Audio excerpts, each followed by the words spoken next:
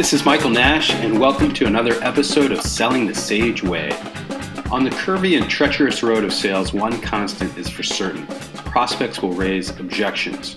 Your price is too high, you don't have this particular capability, we don't do multi-year deals, we would never sign an agreement if you don't commit to $2 million worth of limited liability, I don't like your user experience, it seems clunky and non-intuitive, the color palette is off-putting. Man, I've heard them all along the way. Sometimes the objections are real, sometimes they're smoke screens, some are meant to get under your skin and throw you off your game, especially the objections that come from procurement. Some happen during discovery meetings, some happen during presentations and demos, and others during tough negotiations.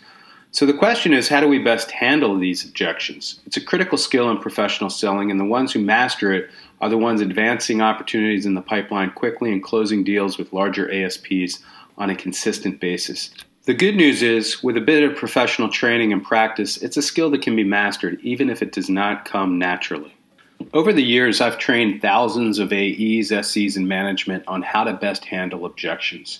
There are 6 guidelines I believe to be a critical foundational mindset to mastering objection handling.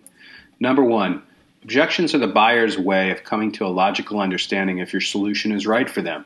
Don't get upset when they ask you questions, challenge you, or call your baby ugly. I know it can be hard, but we cannot take it personally.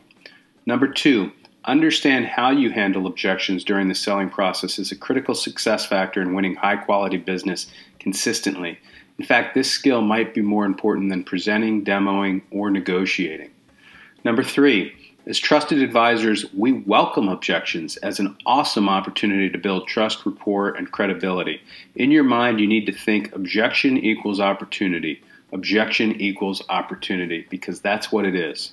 Number 4, we must be empathetic to our customers' needs to better understand our solutions. In other words, put yourself in the customer's shoes, and don't forget to take yours off first. Also remember that body language, posture, tone of voice, eye contact is super important. Crossed arms with a WTF look in your eye when hearing an objection is not the way to go unless you're trying to tank your relationship and potential deal. Number 5, and this is very important, the objection the buyer puts on the table is not important. What's really important is the source of that objection. We need to know what's driving the objection. Think of it as an onion, and we need to go through the layers to find out the root cause. Number 6, we don't need to be perfect. In fact, research has proven our brains are wired to not trust perfection.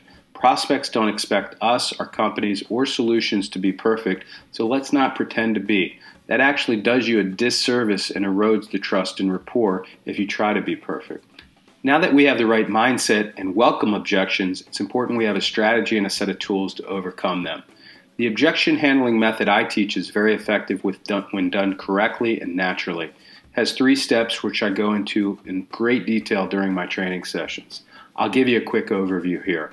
Step 1, first we must actively listen. Before responding, have the discipline to pause for 1 to 3 seconds. Good things tend to happen during that pause in the action. For example, the customer may overcome their own objection. How nice would that be? When you do respond, make sure you slow down your talking. Research shows more trust is created when you slow down your talking. We've all heard the adage, don't believe a fast-talking salesperson, right? Well, as it turns out, it's true, so don't be that guy or girl. Step 2, avoid the knee-jerk response that is long-winded. If we do that, we don't figure out the root cause of the problem, and we have a strong chance of missing the target when we do attempt to overcome it. Step 3, we must utilize specific tactics. I train teams on 5 different tools to overcome objections, depending on the type of objection. That enables us as sellers to understand the source of the objection and handle it in a very specific way. This in turn moves us closer to the customer's circle of trust and ultimately realizes the goal of transforming into their trusted advisor.